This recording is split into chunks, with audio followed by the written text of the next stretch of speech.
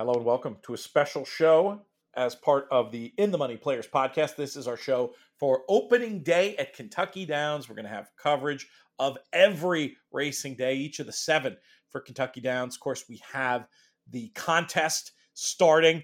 You can still get involved in that if you're playing on, actually, you can, no matter where you're playing, if you act fast, you can still get involved. And on ExpressBet, you can play day of. You can also play on a TVG and or HPI bets. 3 interconnected contests starting Thursday. Did a whole segment earlier in the week with Brian Skirka going into all the details if you want to look back at that. But I'm excited for this first day, and we bring in a guy we've had on many times to talk about Kentucky Downs. I think of him as one of the OG Kentucky Downs adopters. He's Jack Jenkins. Jack, what's going on?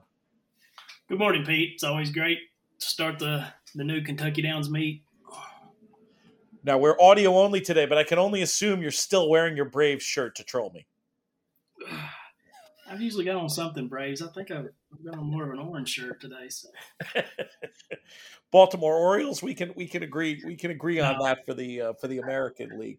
But I mentioned about you being an OG Kentucky Downs fan. I suppose that's not exactly right in that the place has been around for a long time under different incarnations. But I do know that for as long as you've been in the game, Kentucky Downs is a place that you've had a lot of interest in. Yeah, it's the first place I started going.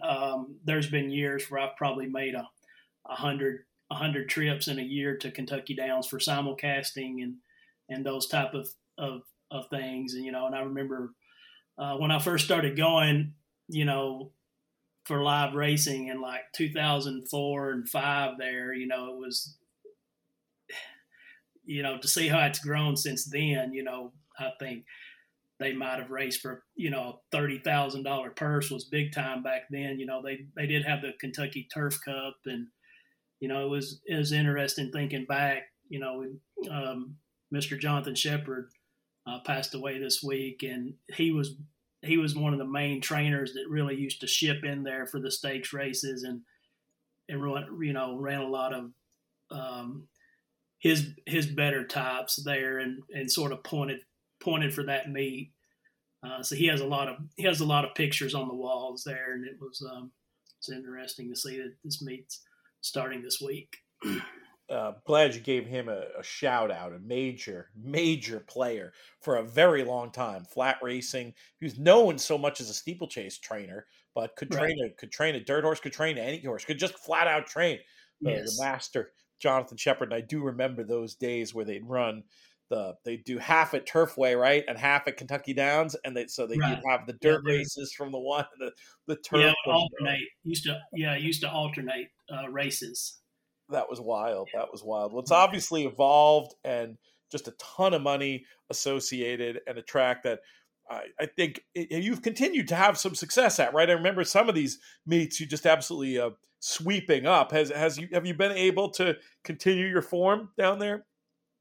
Yeah, I think last year was more, sort of a break even proposition. I get my years mixed up with all this, COVID has kind of jumbled everything together. There was 2 or 3 years ago, we had a really good meet there, especially early on when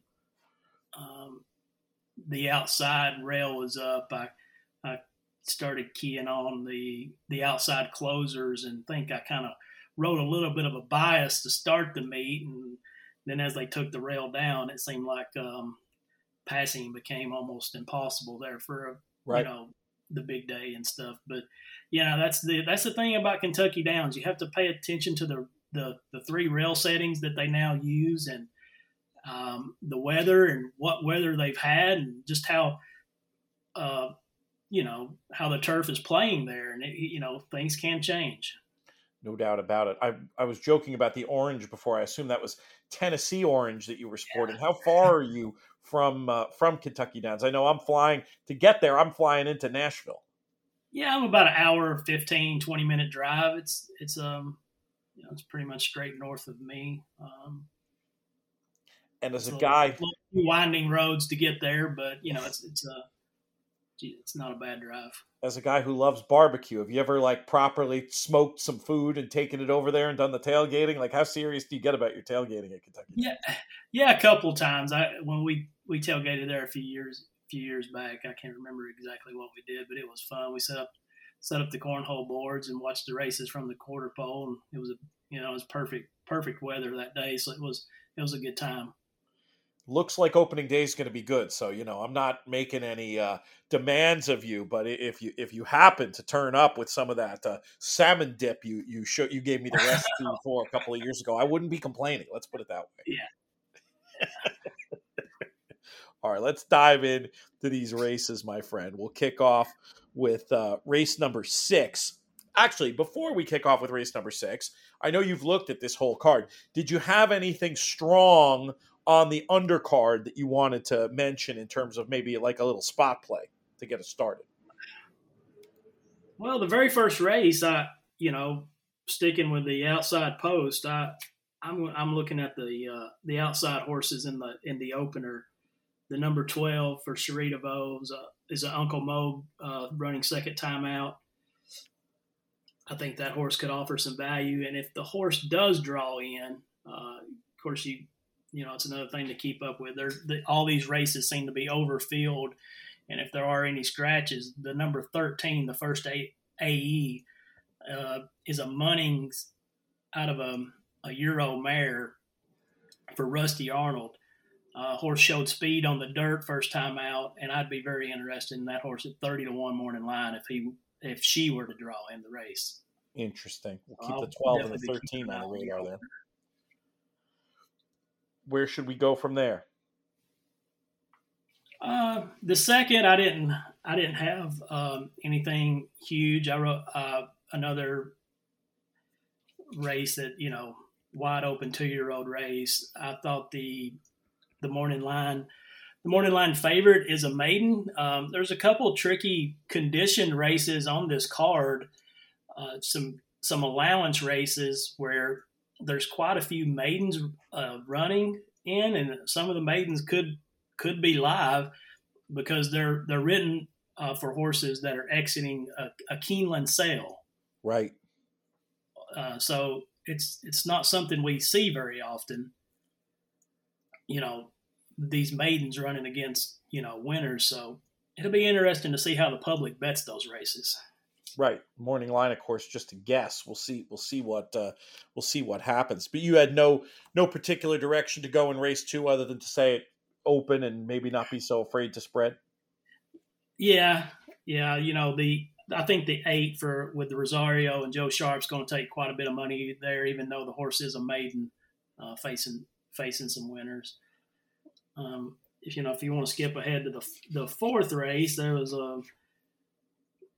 I think the inside horses are going to take quite a bit of money there. The rail horse for Wesley Ward and John Velasquez. And as we see these first few races, we can maybe get an idea. I think last year the track was really fair there. Stalkers did really well. I don't think you wanted to be super far back in a lot of these 6.5 furlong turf sprints, but just setting right off the pace seemed to be the trip. So I think the one for with West Ward, that horse is the morning line or second choice actually. With Velasquez, that horse should take quite a bit of money. The morning line favorite is actually the number 10, who hasn't raced in well over a year, for Ian Wilkes. So that was kind of aggressive, making that horse 5-2 morning line favorite with such a long layoff. I'm interested in the number 7. Tyler Gaffleon takes this mount for Eric Foster. That horse is she's a 4-year-old filly. She's been running all summer in very good form. Coming out of a stakes race at Ellis, where she attended the pace, she should set a nice little stalking trip. Anything around 9-2, 5-1, that's going to be my play in race 4. Number 7, Linguistic. All right, I like that one. I get it completely. Really looks to trip out, and it's nice to see them in form as opposed to coming off of 460-day layoffs. Yeah. It's Yeah, that's a long time. Obviously, something went wrong. That's even rare for to bring a filly back after that long. Especially her last start, she won a Grade 3, so you would think she would have some value as a broodmare. So it's kind of interesting that they kept her in training. Anything in the 5th, or should we hop to the 6th? The 5th, top choice was the morning line favorite. Actually, I was a little chalky there in the 5th. I thought the number 7 for Paulo Lobo looked tough there. Horse had a big lead and got ran down in its last start, and shortening up from 9 furlongs to 8, now to the flat mile. That horse looks like the most likely winner to me.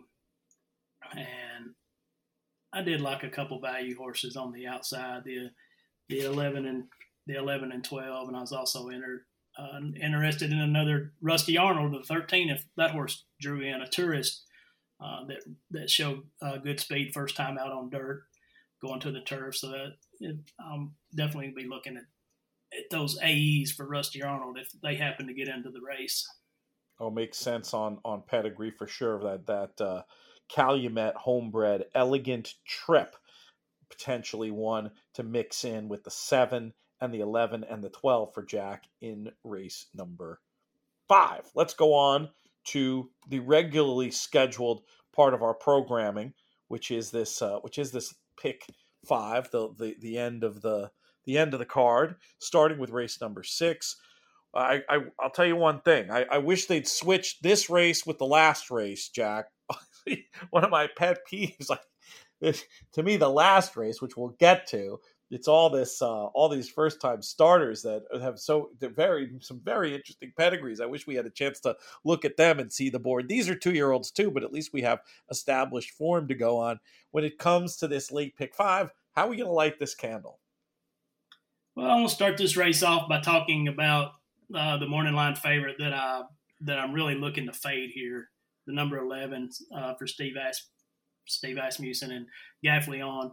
Horse showed a ton of speed going that tricky mile distance at Saratoga in an off the turf race. Now the horse is shortening up. I'm looking to play away from these Asmussens. He does win up there. He runs a lot of horses, so his win percentage is fairly low. But I've done well up there over the years, sort of fading that barn. This horse by Constitution out of Candy Ride doesn't scream turf to me, so I'm looking to fade that one. As the morning line favorite, a horse that's 9-2 on the morning line, the number 4 Ham Sandwich. I think you're going to get all of 9-2.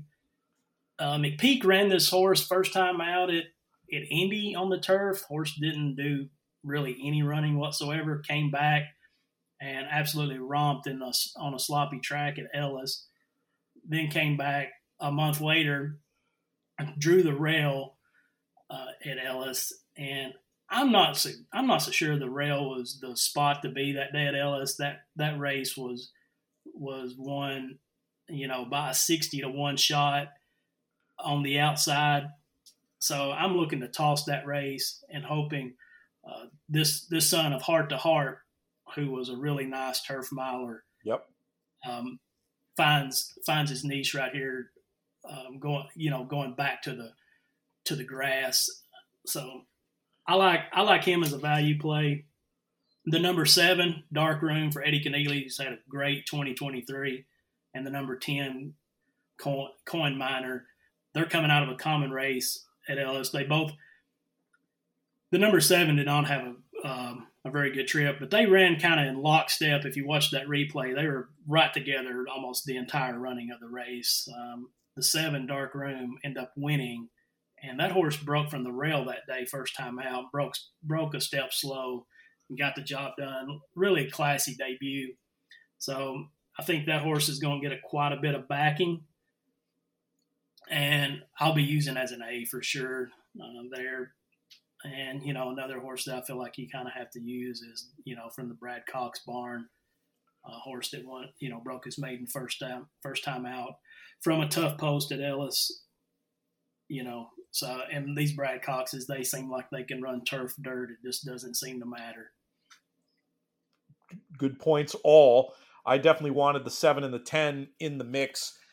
If the price gets too big between them, I would definitely lean on the 10 coin miner. Didn't have an easy trip either, I didn't think. No. And then has that just progressive looking work the other day, best of 35. I thought there were reasons why maybe the 10 could improve past the 7.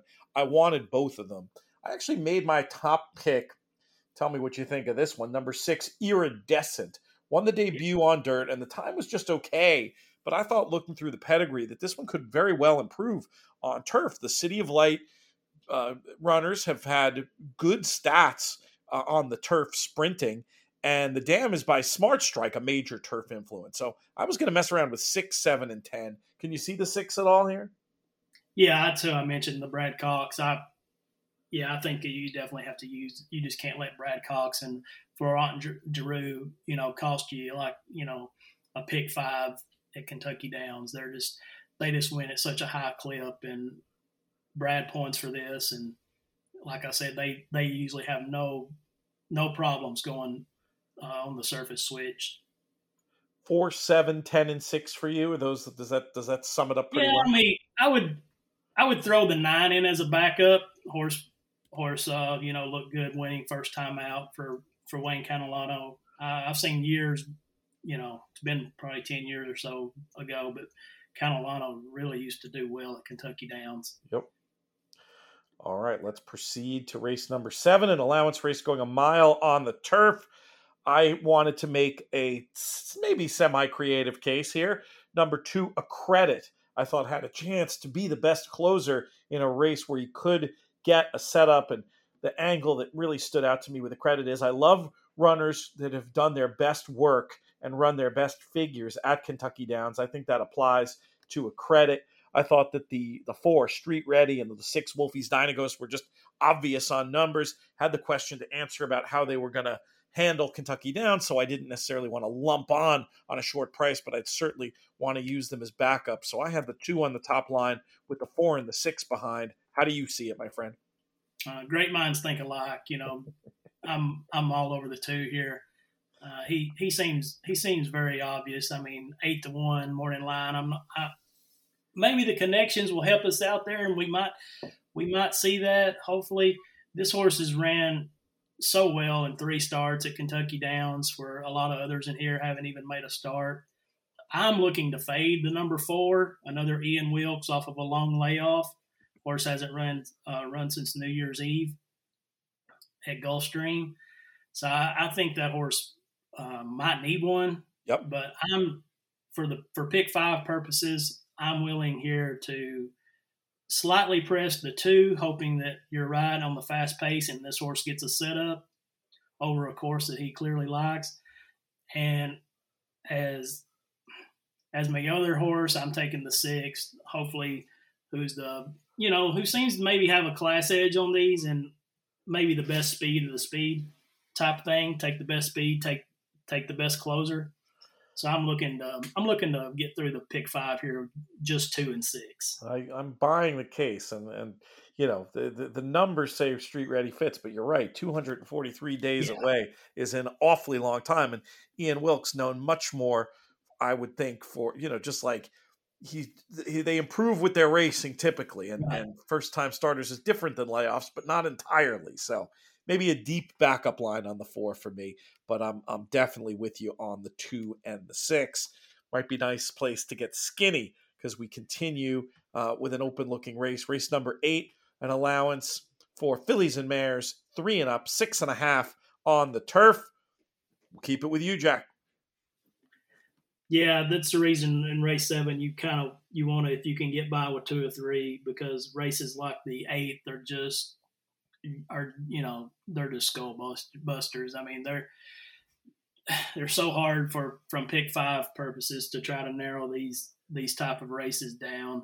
It's what makes this meet so good is you look at a field of 12 and it's just there's just so many that can win. But I'll start off with the outside horse coming off of a layoff. Horses took some money on debut and impressed down there at Gulfstream with Rosario. Rosario's riding the horse back for Brian Lynch. Lynch is a barn that I'm sort of keying on having a decent meet at Kentucky Downs.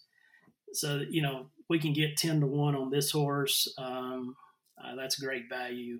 Another big value horse that I'll be using is the number 7, Sweet Elisa for Neil Pessin. Horse had a lot to do in both of his turf starts, but I think this the horse ran a mile at Keeneland, didn't really do much. Ran much better on the cutback to 5.5 at Ellis in June, and now gets the 6.5 trip. And it really could hit it right between the eyes. So I'm looking if this horse could take advantage of some early pace and close late here. The 10, Ivory Moon, and the 7, Sweet Elisa, who was also one of the two that I had listed to talk about. Sweet Elisa on the blood, too. Union Rags, Scat Daddy might really be suited by this more, sort of galloping 6.5. I like the finish she's shown, and she should get a setup, and I think she will be a very big price. I'm looking to fade the number 2, Towser for Safi Joseph. Horse has a little bit of a second-itis going on, second in 3 previous races, and I think a couple others that are going to take some money is the number 4 and the number 6. Both will be running on turf for the first time, but they have some really versatile pedigrees that could take to the track. Once I've listed as backups, the 4 and the 6. Solid backups. Yeah. I like the 9, Proud Mary, a bit in here. The first race, 3 to 5, romped on the front end. I could see somebody's impulse to downgrade it, but she just finished up so well, and she's got the kind of pedigree, too, where I could see her maybe just sitting off the speed this time under Giroux and finishing up. Because there's so many that are going to take money, maybe you do get the 9 to 2, 6-1 on that runner. Did you give her any count? I was looking to downgrade her up. You're right. Her debut was a slow pace. It was sort of a merry-go-round race, but the horse is well drawn. You get a top jockey and Flo drawn well here. The second place finisher came back this past week and run a disappointing night. So I don't know. At 9 to 2, horse could be up around be going favorite here. I'm looking to fade that one. Gotcha. I've got you with 10-7 and 4-6 as your main numbers. Any others to include? No. I mean, it's a tough race, but 10 and 7's my top 2. Both big prices. So we'll see if we can get lucky here. That'd be nice. Let's go to race number 9, the featured race of the day. 500,000 in the pot for the FanDuel Tappet Stakes, going 1.70 mi. And we'll give a shout out to our friends at Gainesway for the Tappet Stakes here. Who do you like in the big one? Wow, really tough race. Had a tough time here, but with the value of the number 3, if we can get anything around 20-1. Horse had a huge win here last year at Kentucky Downs. Yep. Probably needed its last race. So I like that one. Kiddadan, the number 3, underrated jock and Arietta on board. The second choice, probably number 4, Speaking Scout, Graham Motion. One of the, better turf trainers. That horse has just faced, really, really good company. Been shipping around, different stakes, ran Preakness Day, and, has always sort of been a little bit below, but it may fit well with these. And I also think you always take a strong look at the favorite here for Chad Brown and Rosario. Horse is probably the horse to beat. Portfolio Company, Clarovich Stables. The horse looks super well spotted here. Just missed last time at Saratoga in a stake. 3, 4, and 1, the main numbers for Jack. I did have Speaking Scout on top, who I think fits very, very well on his best bits of form. And I think horses training around Fair Hill and the different options they have for training there.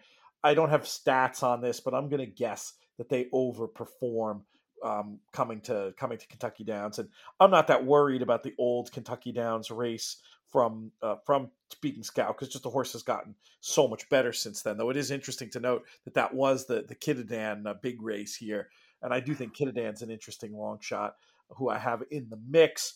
Also, Motion, just a bit of trivia, really, but former assistant to Jonathan Shepard, who we were talking about before, who had all one other I'll throw in that sort of scares me. Yeah, is number 7, Strong Quality. If you look at time form, this horse is set supersonic fast paces in its last 2, both times at 1.25 miles. Shortening back up could really help this horse.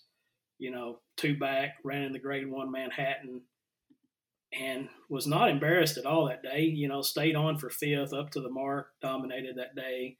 Soldier Rising ran 2nd, and then last time, in the Arlington Million at Colonial, set another fast pace where Set Piece came from way off of it to win. So this horse shortening up to, the mile 70 with Flo, who's really good on the front end, could be in charge late in the game here. If speed is good, especially one I'd consider. I do think Flavius, who I also actually like a little bit, despite, my always hammering on about preferring turf form from the east going west. This is turf form from the west coming east. But I just wanted to upgrade the Del Mar race slightly in that I thought he just maybe moved a little bit too early into the fast pace. And I love this pedigree for this course, right? Warfront out of a Dynaformer mare. Flavius is another one who I wanted somewhere in the mix. And then the fourth one I'll mention was the other Graham Motion runner, English B, who I think might end up getting a really nice trip just in behind the speed, stalking and pouncing, if that's the preferred style. So I wrote down for you, Jack, 3, 4, 1, 7. For me, I've got it 4, 8, 10, and 3. Does that sound about right, or any others you want to name check in here before? No, those are my 4. I'm looking to fade English B myself. He feels like he's going to burn some money in here to me, but I think the Casa Creed running line will get him. Yeah, he might be a little short off that. I mean, it's an impressive form line, but Kentucky Downs definitely a place where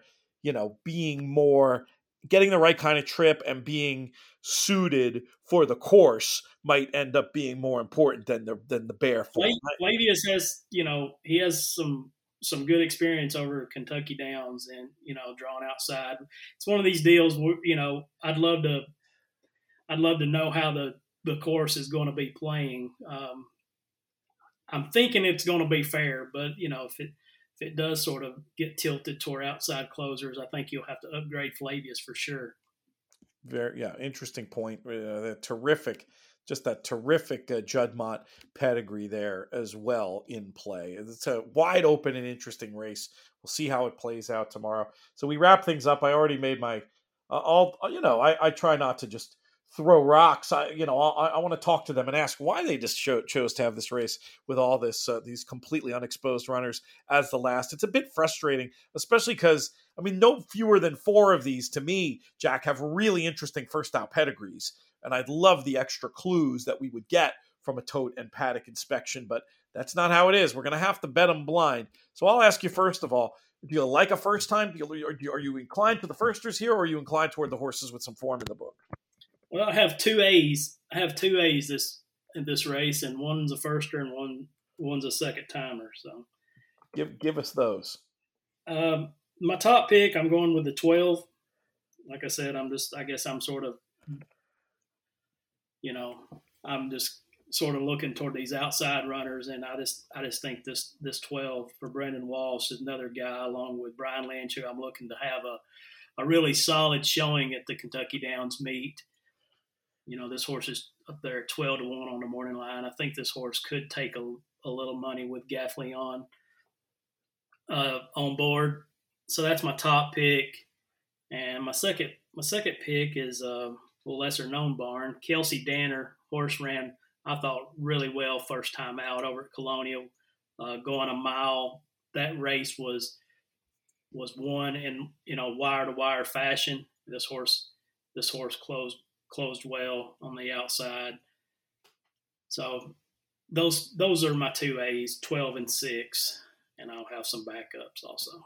All right, I'll give you a couple and then we'll come back to you. I did have Reguel, that 12 runner, in the mix on the top line. Justified doing very well first time out, very well on grass. The Dam herself was just beating a nose first out, and her progeny have done extremely well first up as well. And then you throw in, if you look at the Brendan Walsh first time starters in the last couple of years, 2 for 9, which is very solid, and then 5 of 9 finishing in the money. So definitely somebody who seems like can bring one. Not easy to win here first up, but Walsh definitely seems to have that club in the bag. I thought the 8. This feels like the horse was pointing for this spot. The Yep. horse didn't go to Saratoga, stayed back in Kentucky, working here, and shows up opening day. I think meant. I'll be ready to go. I wanted to mention Publius as a top line runner for me. Just simple case. Win early pedigree, very productive Dam. And then the 4, Tapatoro, very obvious on blood. The Dams had 4 winners from 4 starters, and 2 of them won, and 1 was beaten a nose first up. So very, very precocious.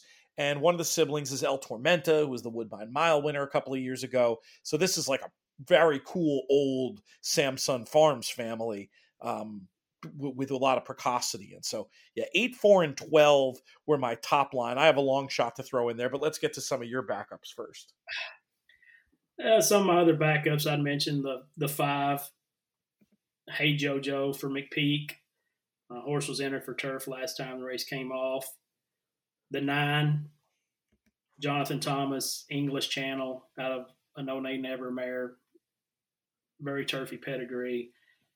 The number 11, Chad Brown by Twirling Candy, one of the best first time out debut sires there is. Horse, they really like the turf also. Rosario, that horse is going to take plenty of money. So I think, definitely a wide open maiden to end the card. The Dam numbers put me off a little bit on Brandy, but I probably shouldn't be very. I probably shouldn't fade Chad Brown in this race. It would be just the kind of thing to have the pick 5. Yeah, I mean, I don't know. You always wonder with these Chad horses that are in Kentucky. It's like if they were, if he thought they were going to be future stakes winners, you kind of have to think he might have them up in New York. But he has left some good stock. He just has so many. He has left some decent runners back at Ellis and in Kentucky here for the summer. So, but a Twirling Candy and Practical Joke right now are 2 sires that I'd hardly ever leave off first time out. I get it. I mean, 17% with the first time starters. That's huge. And we're not talking about a small sample here.